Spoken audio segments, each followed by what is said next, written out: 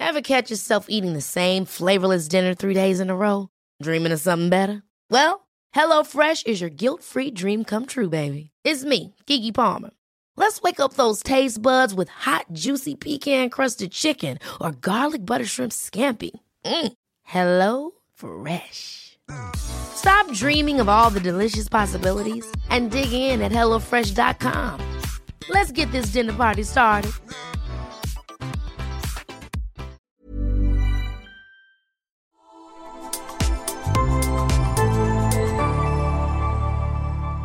Asennemedia.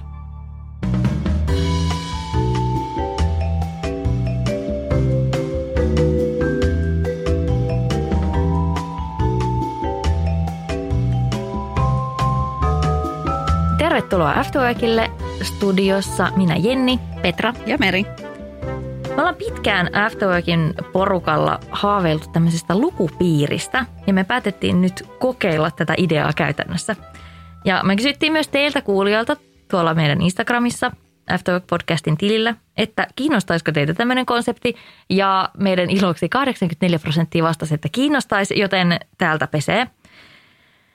Me ollaan siis valittu kirja ja luettu se, tai tässä tapauksessa taidettiin kaikki kuunnella se. Ja tänään olisi tarkoitus keskustella siitä. Ja te voitte ehdottomasti liittyä tähän keskusteluun mukaan Instagramin puolella meidän tilin kautta. Ja jos ette ole vielä lukenut tätä kirjaa, niin se ei haittaa yhtään mitään. Me pyritään keskustelemaan tästä sillä tavalla, että me ei spoilata mitään. Eli sen kirjan voi erinomaisen hyvin lukea myös vasta tämän jakson jälkeenkin.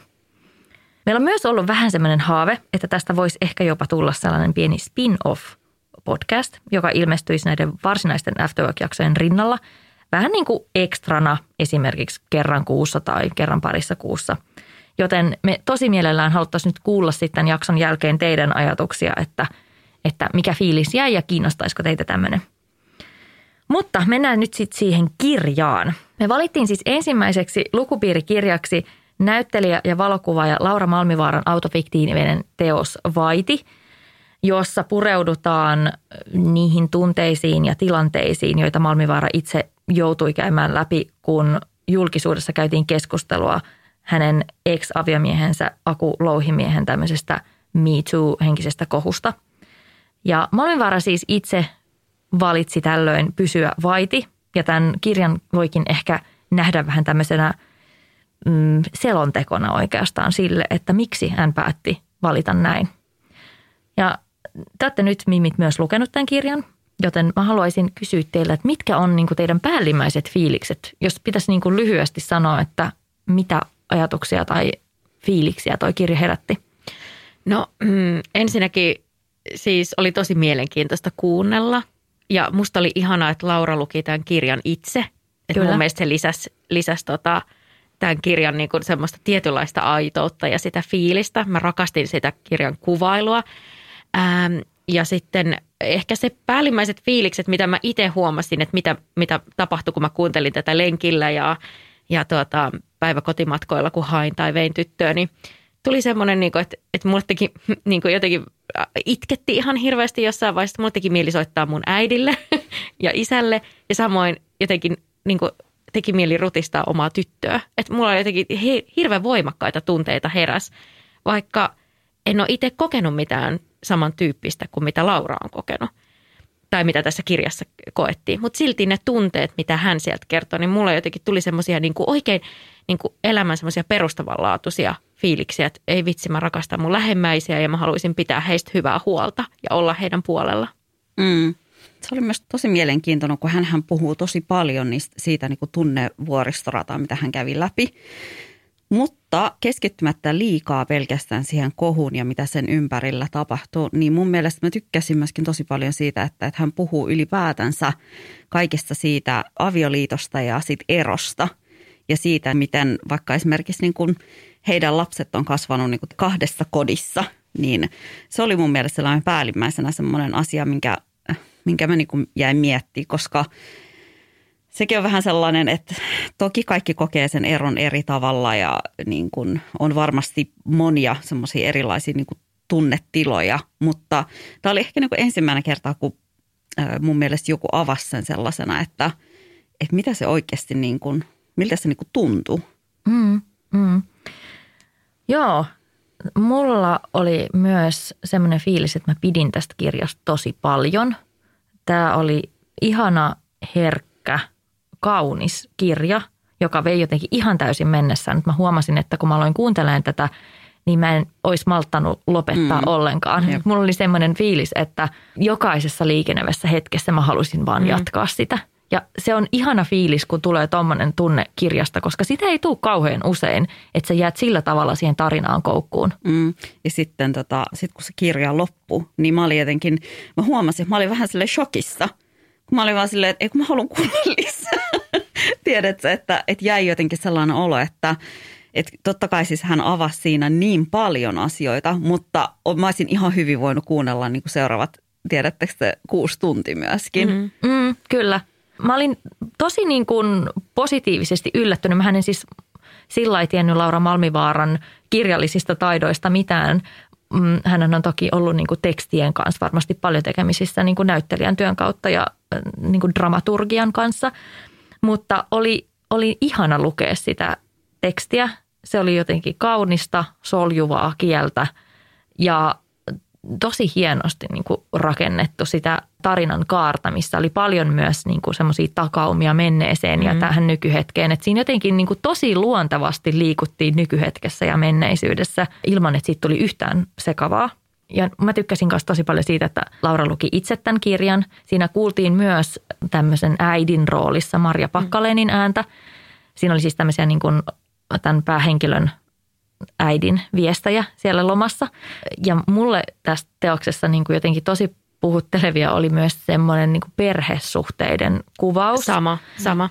Että voidaan mennä siihen vähän syvemmälle vielä myöhemmin, mutta mä jopa enemmän koin, että kuin siitä kohusta ja siitä kaikesta, niin mun mielestä tämä oli ennen kaikkea kirja rakkaudesta ja perhesuhteista ja ehkä myös vähän niin kuin luopumisesta. Jep. Tämä on siis autofiktiivinen teos, mikä tarkoittaa sitä, että se osin perustuu tositapahtumiin ja tässä tapauksessa varmaan aika vahvastikin kirjailijan omiin kokemuksiin. Ja mä jäin miettimään sitä, että varmasti aika moni on tarttunut tähän teokseen vähän semmoista tirkistelyn haluaan, koska kyseessä on ollut kuitenkin tämmöinen julkisuudessa käyty debatti tämän Aku Louhimiehen kohun myötä. Ja sitten he ovat molemmat kuitenkin julkisia henkilöitä, että monia varmasti kiinnostaa, että mitä siellä kulisseissa ehkä on tapahtunut. Ja päästään vähän tirkistelemään niin kuin sinne julkisuuden ja lööppien taakse, että mitä nämä ihmiset niin kuin itse siitä tapahtuneesta kaikesta ajattelee. Ja semmoinen uteliaisuus on superinhimillistä ja myönnän, että ihan varmasti se oli mullakin osasyynä sille, että miksi mä halusin lukea tämän kirjan. Mitä te koette, että tarjosiko tämä kirja teille semmoista niin kuin, tai kun moni varmaan tarttuu tähän just siitä tirkistelyn halusta ja uteliaisuudesta, niin koitteko te, että se uteliaisuus tuli niin kuin tyydytettyä tai mikä teidän fiilis oli siitä?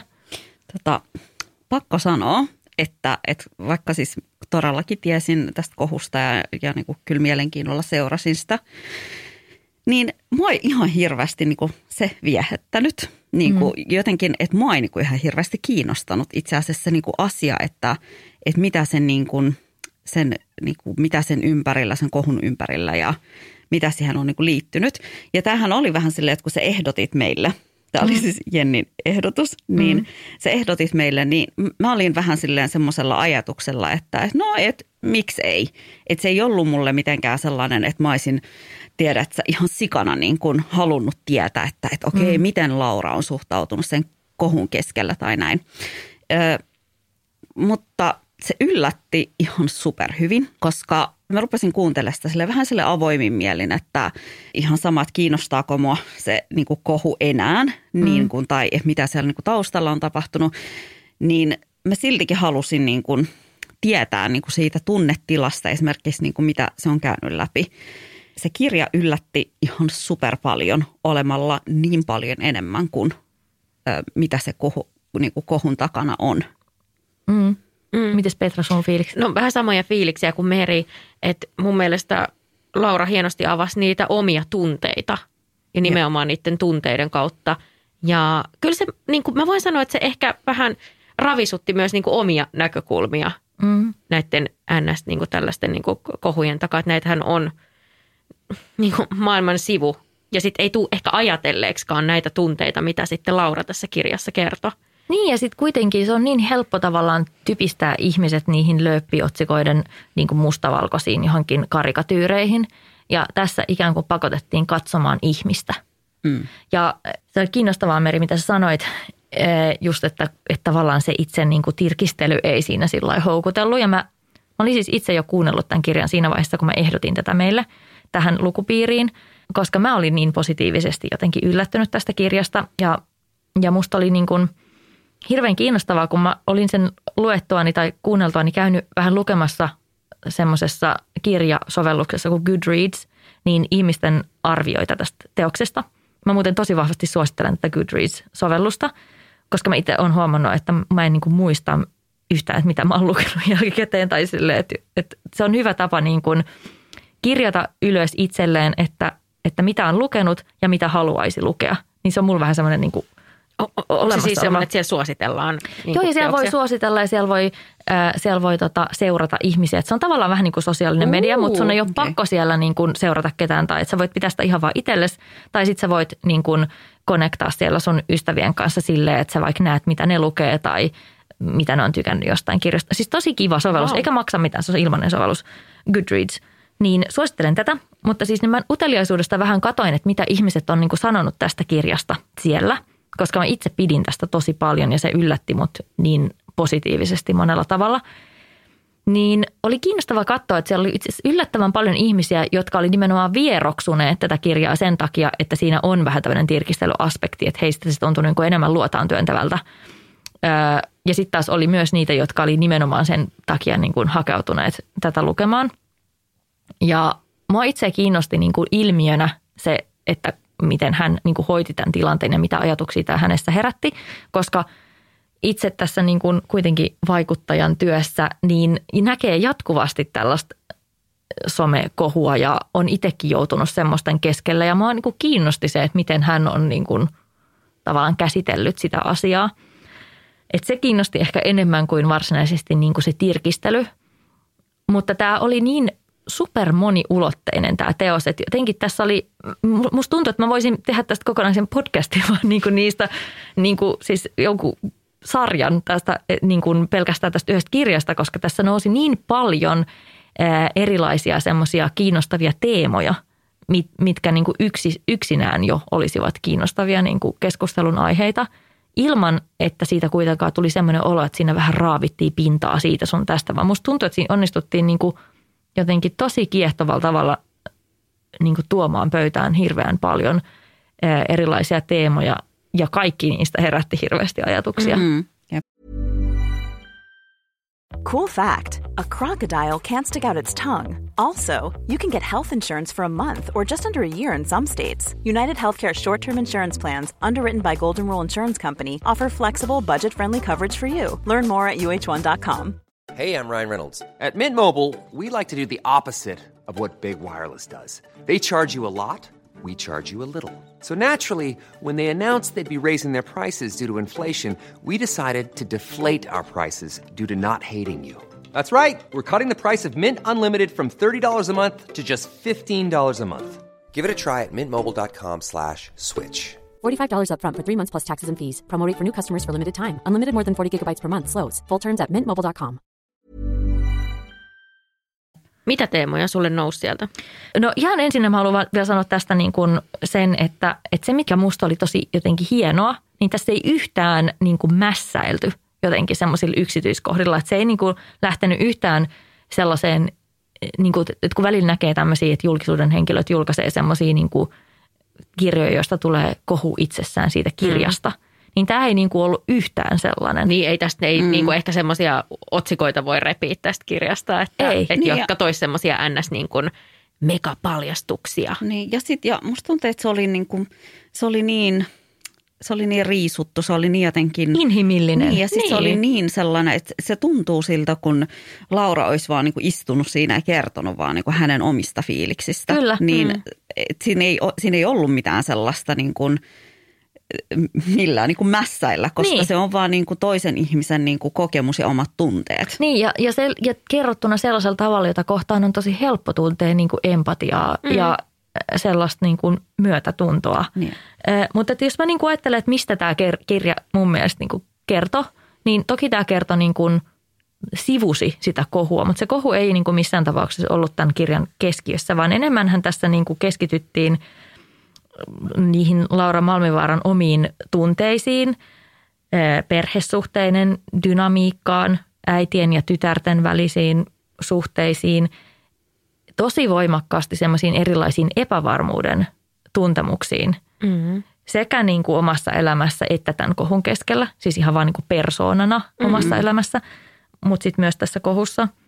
Ja sitten tässä oli paljon myös mun mielestä semmoista niin kuin luopumisen pelkoa ja luopumisen kokemusta sekä sen niin kuin entisen avioliiton tai siihen liittyvien niin kuin pettymyksen tunteiden, että hän palasi kuitenkin ajassa paljon myös niihin hetkiin, kun se avioliitto on päättynyt, vaikka siitä on ollut jo 10 vuotta aikaa siinä vaiheessa, kun tämä on tapahtunut. Mutta myös niin kuin tavallaan sitä luopumisen tunnetta liittyen omien lasten aikuistumiseen, omien vanhempien ikääntymiseen, tosi niin kuin monitahoisesti sitä luopumista. Ja sitten ylipäänsä niin kuin semmoista selviytymistä tämmöisen skandaalin keskellä, tämmöisen julkisen niin kuin kohun keskellä, että miten sä toimit tilanteessa, jossa sen kohun keskiössä onkin joku oma läheinen, sulle rakas ihminen, perheenjäsen, omien lasten isä. Että on tosi helppo niin kuin tuomita sieltä, kun sä näet vaan ne lööpit. Mutta sitten kun se ihminen onkin, vaikka se olisi kuinka tehnyt väärin, niin kun se onkin sulle joku tosi rakas ja tärkeä ihminen tai ihminen, joka on maailman tärkein vaikka sun omille lapsille, niin se ei olekaan yhtään niin mustavalkoista enää. Ja jotenkin se, että sieltä tuli kaiken niin kuin taustalta mun mielestä vahvimmin juuri se viesti, että ketään ei saa jättää tuollaisessa tilanteessa yksin. Että se on, vaikka se ihminen olisi kuinka tehnyt väärin, niin sitä ei saa jättää yksin. Niin, ja ehkä myös se, että muutos tapahtuu niin kuin sen rakkauden kautta. Niin. Että se ei tapahdu sen niin kuin vihan. Viha ei ole paras väline siihen, vaan se, että sitä niin kuin sen rakkauden myötä ihminen pystyy muuttumaan. Kyllä. Ja siis vaikka tässä tarinassa, niin kuin siinä kerronnassa aika paljon vellotaan myös semmoisissa omissa ahdistuksen tunteissa ja semmoisessa, mutta se ei silti mun mielestä mennyt niin kuin raskaaksi, vaikka siinä oli semmoista, vaan se oli jotenkin tosi vilpitöntä ja niin kuin yllättävänkin suoraa ja rehellistä niin kuin silleen omien puutteiden ja niin kuin epävarmuuksien sellaista niin kuin purkamista osiin. Mutta siis niin, sä sanoit Petra tuossa just, että mitä kautta me oikeasti ehkä saadaan ihmisessä aikaan joku muutos. Niin musta tuntuu, että semmoinen niin kuin nurkkaan ahdistaminen, onko se oikea tapa? Ja tämä kirja, mitä mulla ehkä vahvimmin, niin tämä herätti just niin kuin niitä kysymyksiä siitä, että kun me eletään tämmöisessä ajassa ja kulttuurissa, missä niin kuin tämmöiset kohut on niin kuin arkipäivää, niin että onko toi tapa käsitellä noita asioita ja virheitä, ihmisten tekemiä virheitä ja ihan kauheitakin tekoja, niin onko se kuitenkaan lopulta niin kuin hedelmällinen tai jotenkin inhimillinen tai tuoko se lopulta sitä ratkaisua niihin tilanteisiin, mihin me niin kuin kaivataan jotain muutosta. Niin, ja niin kuin Laurahan puhuu siinä kirjassa myös ulkopuolisuuden tunteesta ja sit siitä, että jätetään jonkun tietyn yhteisön ulkopuolelle. Ja hänhän koki myös sit semmoista, niin kuin, että hänetkin tämän, vaikka hän ei sinällään liittynyt kohuun enää millään määrin, että kyse oli ex-miehestä, niin silti hänetkin niin kuin tämä niin kuin näyttelijäyhteisö jätti ulkopuolelle. Niin toi on niin kuin hyvä kysymys ja sama homma mutkin herätti toi kirja pohtimaan sitä, että hetkinen, että jos nyt käytetään sanaa cancel-kulttuuri, niin onko tämä cancel-kulttuuri just sitten se, että mitä siinä niin kuin oikeastaan saavutetaan sit sillä, että jätetään se yksilö täysin ulkopuolelle. Ja onko se tavallaan sitten se oikea ratkaisu sille, että se muutos tapahtuisi? No siis ensinnäkin niin kuin faktahan on se, että vaikka tosi paljon puhutaan cancel-kulttuurista, niin ketään hän ei ole ikinä cancelattu. Siis mä olin sanomassa samaa. Niin, siis silleen, että kaiken tämän kohun jälkeenkin niin kuin Akulla on vieläkin duuni. Hän ohjaa, hän on silleen, ei ihan hirveästi kuitenkaan niin kuin NS menettänyt sitä niin kuin omaa asemaa. Joten eikä se on hetkellinen aina. Se on hetkellinen, kyllä. Ja ehkä tämä niin kuin enemmän kohdistuu myöskin, niin kuin miehet saa huomattavasti enemmän anteeksi kuin naiset. Naisiin kohdistuu niin kuin kritiikki paljon niin kuin kärkkäämmin. Ehkä myöskin se näkyy tässä, se, että Laura on tuntenut olonsa ulkopuoliseksi, niin enemmän hän on kokenut sitä niin kuin cancelointia kuin esimerkiksi vaikka oma ex-aviomiehensä ja sellainen olo mulla ainakin tuli. Se on fakta, että kohun keskellä kukaan ei halua olla mitenkään niin kuin mukana siinä muuten kuin, niin kuin ehkä jos heillä on jotain silleen sanottava siitä. Ja musta se, että Laura ei saanut silloin tarpeeksi supporttia, oli mun mielestä jotenkin tosi surullista, koska selkeästi niin kuin hän olisi ehkä kaipannut sitä, että se oma yhteisö olisi kuitenkin ollut silleen, että hei, että tämä koskee sun ex-aviomiestä, että näin on tapahtunut, mutta että ehkä niin kuin ne olisi uskaltanut kuitenkin niin pitää hänet jotenkin silleen niin kuin mukana ja tukenut, niin kuin, koska se, että Laura pystyy niin kuin käymään läpi tätä tässä kirjassa, niin samalla me mietin myöskin niiden lapsia. Ne, että ne on ollut kuitenkin sen ikäisiä jo, että ne on lukenut niitä juttuja ja joutunut varmasti käsittelemään hyvinkin syvällisesti sitä, niin enemmän me niin kuin jäi miettimään sitä, että miten heidät, ketkä ei varsinaisesti liittynyt siihen kohuun, niin jätettiin yksin. Kyllä. Ja siis mä jäin miettimään just sitä, että kun ehkä moni myös näki sen, että Laura Malmivaara päätti niin kuin pysyä vaiti tässä tilanteessa.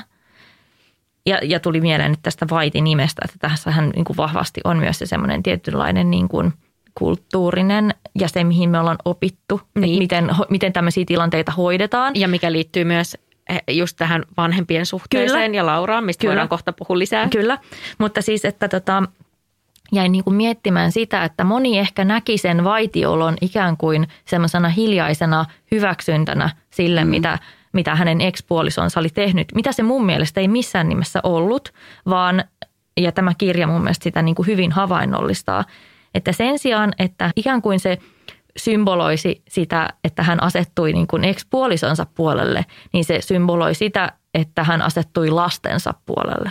Hän valitsi perheensä ja ajatteli oman perheensä hyvinvointia ennemmin kuin, niin kuin koko maailman hyvinvointia. Ja sehän on niin kuin täysin ymmärrettävää. Ja tämä oli sillä lailla musta kiinnostavaa, että tässä kirjassa niin kuin hyvin vahvasti Laura kuvaa itseään tällaisena niin kuin arkana, vetäytyvänä ja epävarmana ihmisenä. Siis ihan niin kuin yleisestikin, että se ei liity vaan tähän kohuun, vaan siis niin kuin ihan koko elämänsä varrelta vähän sellaisena niin kuin tyyppinä, joka ei ole koskaan ollut kauhean niin kuin sinut sen kanssa, että hänen pitäisi jotenkin omia tunteitaan julkisesti vaikka sanoittaa tai käsitellä. Ja totta kai niin kuin hän joutui ihan valtavan semmoisen paineen alle tuossa tilanteessa, että nyt sun pitää valita niin kuin puoli. Ja se on musta ollut vähän ehkä kohtuutonta. Ja mä mietin niin kuin ihan kaikkia ihmisiä, jotka joutuu oman läheisensä kautta tällaisen niin kuin tilanteen keskelle. Että se on aika kohtuutonta, että sun pitää esimerkiksi julkisesti valita puolia vaikka sun oman perheenjäsenen ja niin kuin koko maailman välillä. Koska se ei ole niin mustavalkoinen asia. Että ei mun mielestä tämä kirja millään tavalla niin kuin selittele tai osoita hyväksyntää niille tämän ex-puolison teoille. Mutta tämä tuo myös ehkä esille sitä semmoista ajatusta, että se omakin arviointikyky väistämättä vähän sumenee, kun siinä on tunteita pelissä ja sulla on niin kuin rakkautta ja välittämistä sitä väärintekijää kohtaan. Et jotenkin somessa ja mediassa rakastetaan semmoista niin kuin mustavalkoista hyvä-paha ihminen jaottelua, eikä kukaan ole niin kuin yksiselitteisesti vaan paha tai yksiselitteisesti hyvä, vaan meissä on kaikissa niin kuin monenlaisia puolia ja hyvät ihmiset voi tehdä pahoja tekoja ja niin kuin pahaa tehneet ihmiset voi tehdä myös hyviä asioita. Niin tässä jotenkin näkyy se semmoinen ristiriitaisuus, että miten se ihminen, jonka hän kuitenkin on tuntenut, niin että onko se todella voinut olla tollainen. Ja sitten samaan aikaan sitä tunnistaa itsekin, niin kuin, että no kyllähän se oli aika kohtuuton muakin kohtaan monissa tilanteissa. Siis silleen, että siinä niin kuin näkyy hienolla tavalla sitä semmoista niin kuin omien niin kuin sisäisten ristiriitojen jotenkin perkaamista. Ja siis tarkennetaan nyt tässä kirjassahan niin kuin ei puhuta Aku-louhimiehestä, vaan tässä on ex-aviomies, jonka nimi on Atte. Että tässä on niin kuin Atte, vaikka me nyt puhutaan tässä vähän niin kuin sekaisin niin. Tosielämän tapahtumista. Mutta tämä kertoo niin kuin siitä, mikä on niin kuin, minkälaisia haasteita niin kuin autofiktio tuo tämmöiseen, varsinkin kun kyse on tämmöisistä tunnetuista henkilöistä, mutta voidaan siihenkin mennä kohta vähän syvemmälle.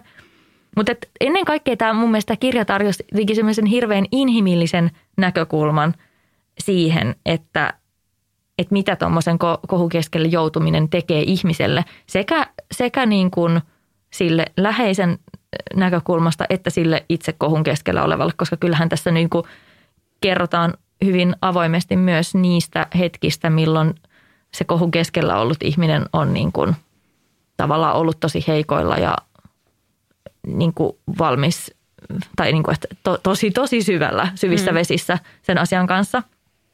Mutta siis niin kuin vielä palatakseni tähän tämmöiseen kohujen kulttuuriin tai siihen, missä me eletään tänä päivänä, niin mä oon miettinyt sitä, kun Meri sanoit, että myös miehet pääsee tässä niin kuin tosi paljon helpommalla ja ketään ei oikeasti ole niin kuin canceloitu.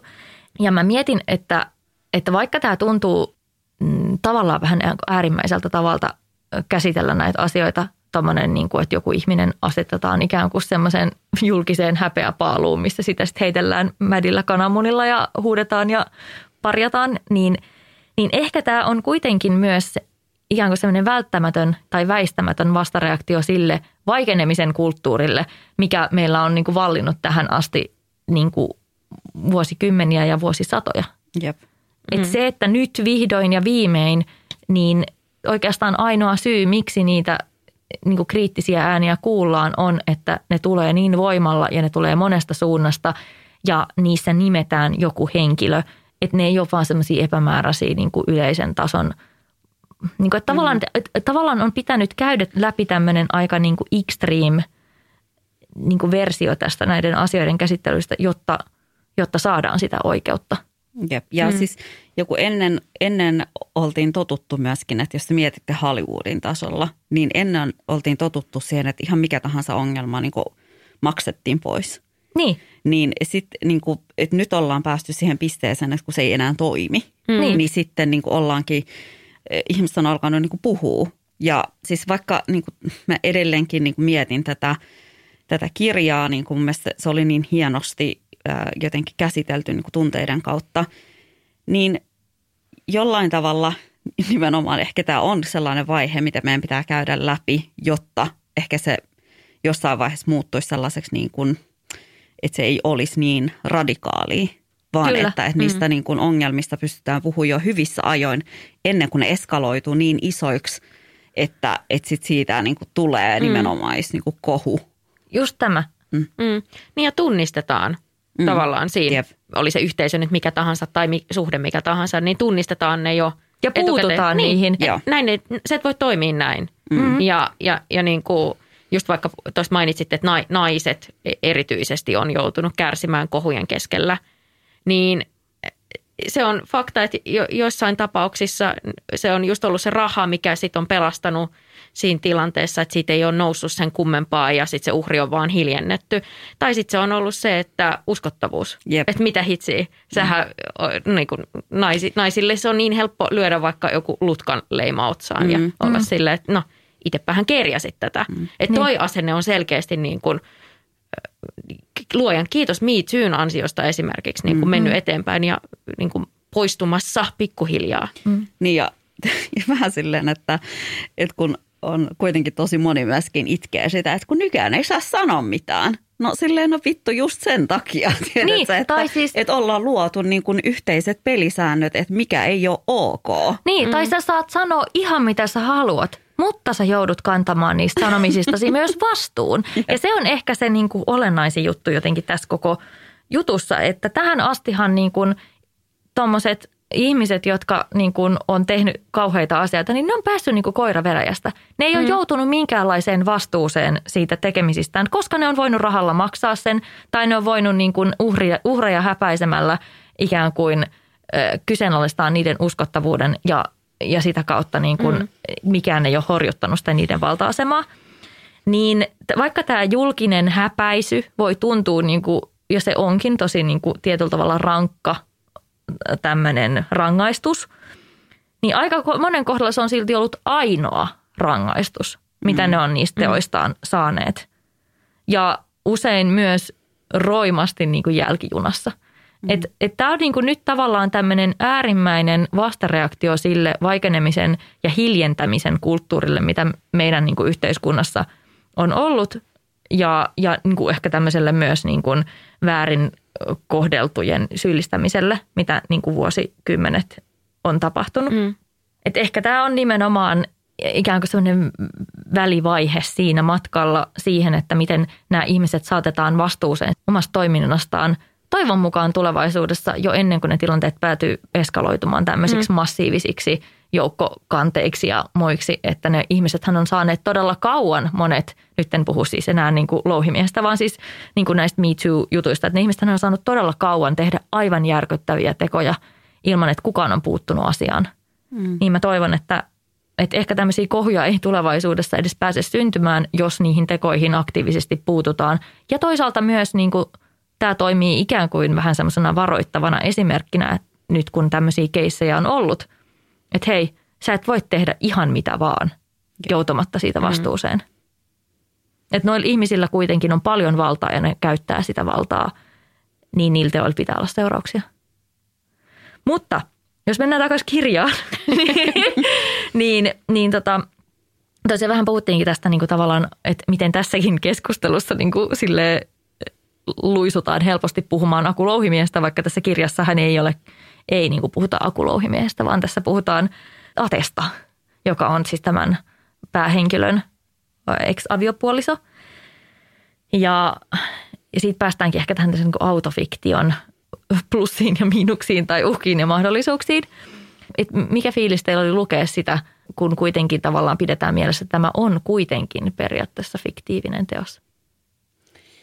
No mä kyllä niin kuin, tai siis sanotaanko näin, että se tarina vie niin kuin mennessään, niin kyllä mä olin koko ajan semmoisessa mielikuvassa, että mun mielestä se kertoo niin kuin oikeista tapahtumista ja tapahtuneista asioista ja näin, mutta kun se ei ole niin kuin, ne on silleen niin kuin vähän silleen jopa ihan skidisti epäolennaista, että onko se nyt silleen oikeasti tapahtunut vai ei, koska se tarina on tosi ihanasti kerrottu, niin jos siinä nyt on jotain semmoisia asioita, mitkä on ihan täysin silleen niin kuin ei paikkansa pitäviä, niin ei se oikeastaan niin kuin se on olennaista. Niin, nimenomaan. Että mulla on ihan sama, että mitkä niistä on fiktiivisiä, mitkä on sitten ehkä niin kuin faktaan perustuvia. No just näin, kun tämä kirja oli niin tämmöisellä niin kuin tietyllä inhimillisellä otteella kirjoitettu, että ei mässäilytyylillä, niin en mäkään niin kuin, mä en kanssa niin kuin ollenkaan kiinnittänyt huomiota siihen, tai pohtinut sitä mielessäni, että no pitäköhän tämä nyt paikkansa. Mä kyllä pohdin, koska siellä oli muutama semmoinen henkilö, jotka oli niin tunnistettavissa, että mä pystyin suoraan sanomaan, että kuka tämä henkilö on oikeassa elämässä. Ja mä jäin miettimään niin kuin sitä, että vaikka sille on annettu siinä kirjassa eri nimi, niin siinä vaiheessa, kun se on ulkonäköä myöten kuvailtu niin kuin identtisesti sen kanssa, että mä pystyn pelkästään siitä ulkonäön kuvailusta niin kuin kertomaan, kuka se ihminen on, niin mä vaan niin kuin mietin sitä, että on niin kuin kiinnostavaa, että kuinka lähellä tavallaan nämä henkilöt on niitä omia niin kuin esikuviaan ja miltä tuntuu joutua tavallaan kirjaan semmoisena vähän kuin fiktiivisenä hahmona, mutta ehkä kuitenkin niin kuin silleen, että sä olet täysin tunnistettavissa siitä. Niin, että kukaan ei tavallaan voi tulla sanomaan, että sinä olet tämä ihminen, koska tämä on autofiktiota, mutta kaikki tietää, että sä olet se ihminen. Ja näinhän oli niin kuin aivan selvästi tämän Atte-hahmon kohdalla, joka ilmiselvästi on kuitenkin niin kuin akulouhimies, tai se on se niin kuin esikuva tälle hahmolle. Ja toinen hahmo oli tämä Katriinan hahmo, joka on ilmiselvästi Matleena Kuusniemi. Mutta sitten samalla mä niinku mietin, että se kävi läpi niin isoja tunteita siinä, niin mun on tosi vaikea jotenkin kuvitella, että ne on niinku täysin keksittyjä. Niin siksi mä menin semmoisella, tai mä kuuntelin sitä semmoisella niinku fiilikselle. Mun mielestä se on niinku totta. Niin. Niin siis niin mäkin kuuntelin. Mutta tämä on juuri se, mihin mä, mitä mä tavallaan yritän pointata. Että tämä on kuitenkin autofiktiota ja me kaikki pidetään sitä totena. Niin että se on silleen kiinnostavaa, että niin kuin missä se menee se, että joo, tässä varmasti niin kuin on ehkä henkilöitä, joissa on yhdistelty useampaa tyyppiä tai tapahtumia, joita oikeasti ei ole tapahtunut. Ja olihan täällä sellaisia asioita, jotka ei ole täysin niin kuin totta, että esimerkiksi lasten sukupuoli oli eri tässä kuin ehkä oikeassa elämässä tai tässä on joku entinen puoliso, jota ei oikeassa elämässä ole. Ja niin kuin tämän tyyppisiä asioita. Oli lisätty ehkä sellaisia henkilöitä, joita siinä ei ole tai muuta. Mutta että tässä kuitenkin niin kuin esimerkiksi juuri tämän Katriinan hahmo, niin siinä aika niin kuin, siinä oli aika kiinnostava se tarina myös niin kuin tästä ystävyydestä, mitä sille tapahtuu niin kuin tämän kohun keskiössä, kun se siinä niin kuin tavallaan kaksi ihmistä asettuu niin kuin eri puolille sitä asiaa. Ja selvästi kuitenkin on kyse ollut niin kuin tosi läheisistä ystävyksistä ja silleen, että niin kuin oman lapsen kummi, joka asettuu kuitenkin sitten niin kuin lasten isää vastaan. Siis silleen. Niin toi oli kiinnostava niin kuin vaan pohdiskella sitä, että mielenkiintoista ja mitähän nämä ihmiset ovat ajatelleet niin kuin tästä kirjasta. Mutta mun on kyllä sanottava, että toisaalta se sävy oli niin kuin musta tosi kunnioittava ja sieltä riveiltä, vaikka siinä niin kuin kerrottiinkin nimenomaan niitä omia tuntemuksia ja ehkä negatiivisiakin fiiliksiä, mitä nämä teot ja tapahtumat on saaneet aikaan, niin siitä mun mielestä ennen kaikkea niin kuin välittyi se välittäminen ja ehkä semmoinen ystävyyden menettämisen pelko ja tuska. Ja se semmoinen niin kuin rakkaus sitä ystävää kohtaan ja niin kuin se toivo, että se ystävyys kuitenkin voisi niin kuin päästä tämän yli. Että kuitenkin niin kuin jos mä mietin että sitä lukisi niin kuin siitä roolista, että on itse jotenkin joutunut osaksi tätä kirjaa, niin kyllähän se oli kuitenkin selvää, että tällä kirjoittajalla on niin kuin syvä toive niin kuin löytää tie yhteen niin kuin siinä ystävyydessä edelleen. Mutta sitten perhesuhteet. Mä haluan vielä niistä vähän puhua, koska ne oli mun mielestä ehkä kaikkein tärkein niin kuin osa tätä kirjaa. Niin mun mielestä yksi ihanimmista asioista tässä kirjassa oli myös semmoinen jotenkin tosi sellainen lempeän rehellinen kerronta siitä omasta suhteesta niin kuin niitä ikääntyviä vanhempia kohtaan. Ja toisaalta myös sitten ne vanhemmuuden, niin kuin omat vanhemmuuden kuvaukset siinä niin kuin kaiken tämän ristitulessa ja omat aikuisuutta kohti hapuilevat lapset ja miten käsitellä tämmöistä tosi vaikeaa asiaa ja aihetta niiden kanssa. Sieltä välittyi niin kuin tosi vahvasti semmoinen rakkaus. Niin mitäs fiiliksiä teillä oli näistä perhesuhteiden kuvauksesta? Tai? No just niin, että kun kuuntelin sitä kirjaa, niin kun mä sanoin tuossa alussa, että mulle tuli hirveä niin kuin tarve halata mun omaa tyttöä ja jotenkin mun mielestä ne kuvailut oli taas ihania niistä lapsista, että miten heitä kuvattiin ja just se välittyi tosi että miten niin kuin rakkaita luonnollisestikin on, että miten niin kuin vanhemmat antaa kaikkensa niin kuin lasten eteen. Mutta mun mielestä oli myös mielenkiintoista kuunnella tämän Lauran ja sitten hänen vanhempien välistä suhdetta. Ja se, että miten se vaikka niin kuin vaikenemisen kulttuuri siellä näkyy ja miten vaikeiden asioiden käsitteleminen omien vanhempien kanssa, että minkälaisia sukupolvieroja esimerkiksi siinä on. Ja mä tunnistin sieltä esimerkiksi sellaisia tapoja, mitä mun vanhemmat, kun mä oon heille puhunut vaikka vaikeista asioista, niin miten he käsittelee. Ja mä heti tunnistin ja mulle tuli heti semmoinen samaistuttava fiilis ja mä pystyin niin kuin samaistumaan ja menemään siihen tilanteeseen, missä Laurakin oli ollut omien vanhempiensa kanssa.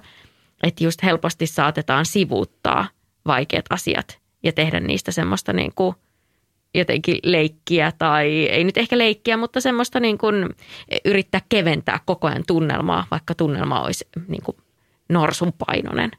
Että mun mielestä oli tosi mielenkiintoinen se Lauran suhde omiin vanhempiin ja se, että toisaalta he oli tosi läheisiä myös, että miten rakkaita ne omat vanhemmat ja miten siinä käsiteltiin niin kuin sitä heidän välistä suhdetta, niin sitten samalla mulla heräsi myös tietynlainen kateus, että ei vitsi, että olisipa mullakin vaikka samanlainen suhde mun isän kanssa. Ja niin kuin, että miten se, niin kuin siinä kuvailtiin just sitten, tai kerrottiin siitä isästä ja niitä tilanteita kuvailtiin, missä se isä oli vaikka apuna. Ja sitten mä mietin, että oi, että miten ihana niin kuin suhde heillä on. Joo, mä mietin myös sitä, että oli jotenkin tosi niin kuin piirtyi tosi semmoinen niin kuin ihana mielikuva siitä hänen niin kuin väleistä omiin vanhempiinsa ja niin kuin selkeästi ihan tosi läheisiä. Mutta on totta, Petra, mitä sä sanoit siitä, että siellä on semmoisia tietynlaisia niin kuin tunnistettavia sukupolvijuttuja ja sitten toisaalta mä en ehkä tohon kiinnittänyt niin paljon huomiota siinä lukiessa tai kuunnellessa, mutta se on totta, että siellä toistui kyllä niin kuin semmoinen vaikenemisen kulttuuri siinä niin kuin omien vanhempien, varsinkin sen äidin kohdalla. Kyllä. Sen omaa nuoruutta koskevissa niin kuin asioissa. Mä tykkäsin tosi paljon siitä, miten se kuvaili tämän avioerolapset. Että tämä 2 kodin välinen, niin kuin, että kun ne ravaa 2 niin kuin vanhemman välillä, niin mun mielestä se oli tosi hienosti niin kuin avattu. Ja niin kuin edelleenkin siis hän avasi vaan sen niin kuin omien tunteiden kautta, mutta se oli tosi hieno. Joo, ja sitten siellä oli mun mielestä semmoisia niin kuin hyviä välähdyksiä siitä, miten tavallaan kohtuuttomia ne vaan niin kuin ihmiset saattaa välillä tuollaisissa erotilanteissa olla, niin kuin esimerkiksi, en halua mennä tarkemmin siihen, mutta se joulukohtaus. Kyllä. Niin kuin esimerkiksi, että... Mutta siinä mä mietin, että onko tämä nyt tämmöinen niinku fiktiivinen vaan niinku sen, että tämä ei niinku olisi totta, vaan mä taas ajattelen, että tämä on ihan varmaan tapahtunut. Koska mä mietin vaan, että hän vaan kuvasi siinä niitä omia vaikeita tunteita. Että se, niinku, vitsi, kun ei voi spoilaa, mutta tavallaan se, että musta tuntuu, että se ei pitänyt paikkansa niinku konkreettisella tasolla, vaan että ne tunteet, mitä se Laura kertoi siinä joulukohtauksessa, niin ne on tosia, mutta se itse tapahtuma ei olisi ollut totta. Se voi olla hyvin näin, mutta musta se oli jotenkin niin spesifi. Että mulle tuli niin, semmoinen olo, ja niin spesifi ja niin älytön, että mulle tuli semmoinen, että kuka voisi keksiä tuommoista, niin kuin, jollei siinä ole jotain totuuspohjaa. Mutta siinäkin tuli tosi hyvin esille se, että nimenomaan tämä, että lapset on tosi sopeutuvaisia. Ne ei oikeastaan tiedä mistään muusta kuin sitten, jos avioeron jälkeen, niin sitten asutaan siinä niin kuin 2 kodin välillä. Mutta sitten samalla siinä niin kuin tulee... Niin kuin molempien semmoinen, tiedät sä, niin kuin ne tunteet pintaan. Että toinen on silleen, että ei kun mä haluan ne lapset nyt. Ja sitten se toinen on silleen, että sä oot kohtuuton. Mutta musta tuntuu, että siinä tarinassa jotenkin silleen, musta tuntuu, että välillä ne oli molemmat silleen tosi kohtuuttomia niin toisia kohtaan. Niin se oli kyllä ihan superhyvä. Kyllä. Ja yksi asia, mikä mulla itsellä myös tässä kiinnitti huomiota, oli jotenkin se semmoinen vanhemman kipuilu sen kanssa, kun ne lapset alkaa niin kuin itsenäistyä ja ne on vaan siinä kännykässä kiinni ja jotenkin kun ne lipuu sun niin kuin ulottumattomiin ja se on samaan aikaan niin kuin väistämätöntä, mutta tosi pelottavaa ja surullistakin ja haikeaa, mutta sitten se on kuitenkin vaan se luonnollinen niin kuin jatkumo, että niin sen kuuluukin mennä, että sieltä ne niin kuin vähitellen itsenäistyy. Mutta siinä oli musta myös niinku hyvää kuvausta jotenkin siitä fiiliksestä, mikä sulla on, kun sä haluisit, niin pitää ne vielä vähän semmoisena niinku pieninä. Sä toivoisit, että puhuisi sulle ja sitten ne vaan sulkeutuu ja ei kerro sulle enää mitään ja roikkuu vaan siinä kännykällä kaiket päivät. Mietin heti, että Meri, oliko yhtään samaistuttavaa? No, joo, toisaalta, mutta mun mielestä siis hän kuvaili ne fiilikset ihan superhyvin, mutta sitten samalla niinku... Että hän on osana semmoista niinku kasvuprosessia, mitä lapset käy läpi. Toki siinä on se, että kun hän kuitenkin kuvailee sitä, että puolet ajasta ne oli isällään, niin kun mulle ei itsellä henkilökohtaisesti sitä, että ne on kuitenkin koko ajan, ollaan kaikki yhdessä, niin sitä on paljon helpompi ehkä hyväksyä kuin se, että jos sulla on muutenkin sellainen olo, että sä et näe edes niin kuin sun lapsia tarpeeksi, koska sulla on sellainen fiilis, että okei, nyt mä joudun jakaa mun lapsia niin kuin toisen ihmisen kanssa. Niin sit siinä on niin kuin jo se luopumisen tuska ja sitten siihen päälle vielä, kun ne alkaa niin kuin aikuistua, niin se voi olla niin kuin, se voi olla ihan tosi raastava. Niin ja siinä on tavallaan se, että niillä on kuitenkin jo siellä niin kuin toisen vanhemman luona jo yksi semmoinen toinen elämä, josta sä et tiedä mitään. Jep. Ikään kuin. Niin. Sen lisäksi, että niillä on sitten kohta se oma itsenäinen elämä, mistä sä et tiedä mitään. Koska sekin se kohta, missä mä en siis kanssa en halua spoilaa, mutta mun mielestä se kohta, missä se kuvailee, kun hän oli nähnyt sitä sen tytärtä, mutta kun ei ollut hänen viikko, niin että hän ei ollut pysähtynyt. Anteeksi, mä nyt spoilaan, mutta mun mielestä se kuvailee just niin kuin tosi hyvin sen, että kun sä oot päättänyt erota ja se joudut jakaa sun lasten niin kuin aikaa. Kyllä. No mikäs teidän niin kuin lopputulema, että suosittelisitteko tätä kirjaa ja kenelle suosittelisitte? Mieti, kun mä oltaisiin kaiken tämän keskustelun kehumisen jälkeen. En mä kyllä Itse asiassa kyllä mä suosittelen. Ja varsinkin kun, mä voin sanoa ihan rehellisesti, äänikirjat ei ole ollut mulle mikään semmoinen luontevin juttu, että mä oon kuunnellut tosi vähän äänikirjoja. Niin etenkin, jos on vasta tutustumassa äänikirjoihin, niin mä voisin sanoa, että tämä on hyvä intro sille, koska tähän jää koukkuun. Tätä on helppo kuunnella ja tätä on helppo myös jatkaa. Jotkut kirjat on vaikeita, että jos ne ei ole loppu, tai niin kuin tiedättekö, että kesken sä kuuntelet vaan lenkin ajan ja sitten et pysty jatkamaan vähän aikaa vaikka viikkoon. Niin tämä kirja ei ole semmoinen, vaan sä pystyt niin kuin jatkaa siitä, mihin jäit, riippumatta siitä, että miten pitkä aika siinä välissä oli. Jep. Tykkäsin kuvailusta, pääsi kyllä tuohon maailmaan, minkä Laura tuossa kirjassa loi. Ja se oli tosi visuaalinen maailma. Niin oli tosi hän kuvaili visuaalinen. tosi hienosti, että kyllä mä suosittelen erittäin lämpimästi. Mä taas on äänikirjojen suurkuluttaja, mutta tuossa oli sekin, että kun Laura luki sen itse, niin se oli itse asiassa se oli ihan sairaan hyvä lukija. Se oli ihanaa. Joo, koska Huomaa, että hän on näyttelijä. kyllä. Ja sitten mä rakastin myöskin niitä kohtia, missä se äiti lukee. Niin, ja se äidin äänikin oli Joo. jotenkin ihan täydellinen. Joo, ja siihen kirjaan pääsee sisään niin kuin tosi helposti. Se ei ole ollenkaan sellainen, että sä niin kuin mietit, että okei, pitääkö sun etukäteen tietää mitään. Ei tarvitse, se on niin kuin tosi helppo. Siis tämä on ehkä semmoinen kirja, jota mä niin kuin mäkin olen siis hiljattain vasta päässyt tähän äänikirjojen maailmaan silleen kunnolla sisään. Ja mä erityisesti tykkään itse kuunnella niin kuin tietokirjoja äänikirjoina, mutta romaaneja mä tykkään ehkä mieluummin lukea. Mutta tästä kyseisestä kirjasta mä jopa ennemmin suosittelen tätä äänikirjaa, vaikka mä en ole siis lukenut tätä niin kuin paperiversiona. Mutta just siksi, että kun se on Laura itse, joka tämän lukee ja siinä se äidin ääni oli loistava, niin jotenkin mä sanon, että tästä saa ehkä jopa enemmän irti kuunnellen kuin lukemalla. Totta, joo. Että on niin kuin harvoja semmoisia teoksia, missä mä sanoisin, että äänikirjaversio ennemmin kuin se paperiversio. Joo. Hei, kiitos Mimmit ihan superhyvästä keskustelusta. Ja kiitos Jenni, että suosittelit tätä kirjaa. Tämä oli jotenkin, mä olin tosi iloinen, että te innostuitte tästä teoksesta sitten myös. Meillä on siis tosiaan nyt ollut ajatuksena, että tästä ehkä voisi tulla tämmöinen spin-off tästä lukupiirijutusta. Niin me haluttaisiin nyt teidän kuulijoiden ajatuksia kuulla, siis jos olette lukenut tämän kirjan, niin sekä tästä kirjasta tietysti, mutta myös tästä lukupiirikonseptista, että niin kuin, mitä fiiliksiä herättää. Ja ajatuksena on siis ollut tosiaan, että tämä ei tulisi niin kuin korvaamaan varsinaisia Afterwork-jaksoja, vaan tämä voisi olla semmoinen niin kuin bonus siellä aina silloin tällöin. Niin käykää jättämässä teidän ajatuksia meidän Instatilillä Afterwork Podcast. Ja toki saa myös ehdottaa, jos tulee mieleen jotain ajankohtaisia teoksia, jotka teidän mielestä olisi sellaisia, mistä te haluaisitte, että me käytäisiin keskustelua, niin saa totta kai niitäkin ehdottaa. Kyllä. Liittykää meidän lukupiiriin. Joo. Hei, kiitos paljon ja ensi viikkoon. Heippa. Heippa.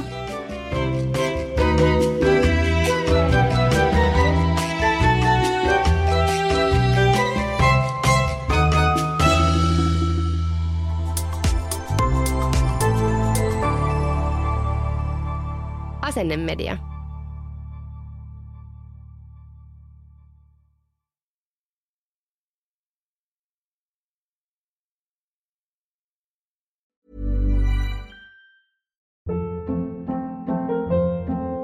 Hold up. What was that? Boring. No flavor. That was as bad as those leftovers you ate all week. Keke Palmer here, and it's time to say hello to something fresh and guilt-free. Hello Fresh. Jazz up dinner with pecan-crusted chicken or garlic butter shrimp scampi. Now that's music to my mouth. Hello Fresh. Let's get this dinner party started. Discover all the delicious possibilities at hellofresh.com. Hi, this is Paige from Giggly Squad, and I want to talk to you about Splash Refresher and my water intake. Okay, so you guys obviously know that I'm a hydrated girly, but sometimes when you drink that much water, it starts to just taste bland, and you're just like, I need something to spice it up. That's why I love Splash Refresher. It has 0 sugar, 0 calories, and it's a splash of sweetness. And they come in 5 different flavors. They're so good. Wild berry, acai grape, pineapple mango, lemon, and mandarin orange. My favorite is the wild berry because I just love a berry. So if you're like me and you're drinking water all day, then try Splash Refresher. It's going to absolutely change your water game, and it's good for you.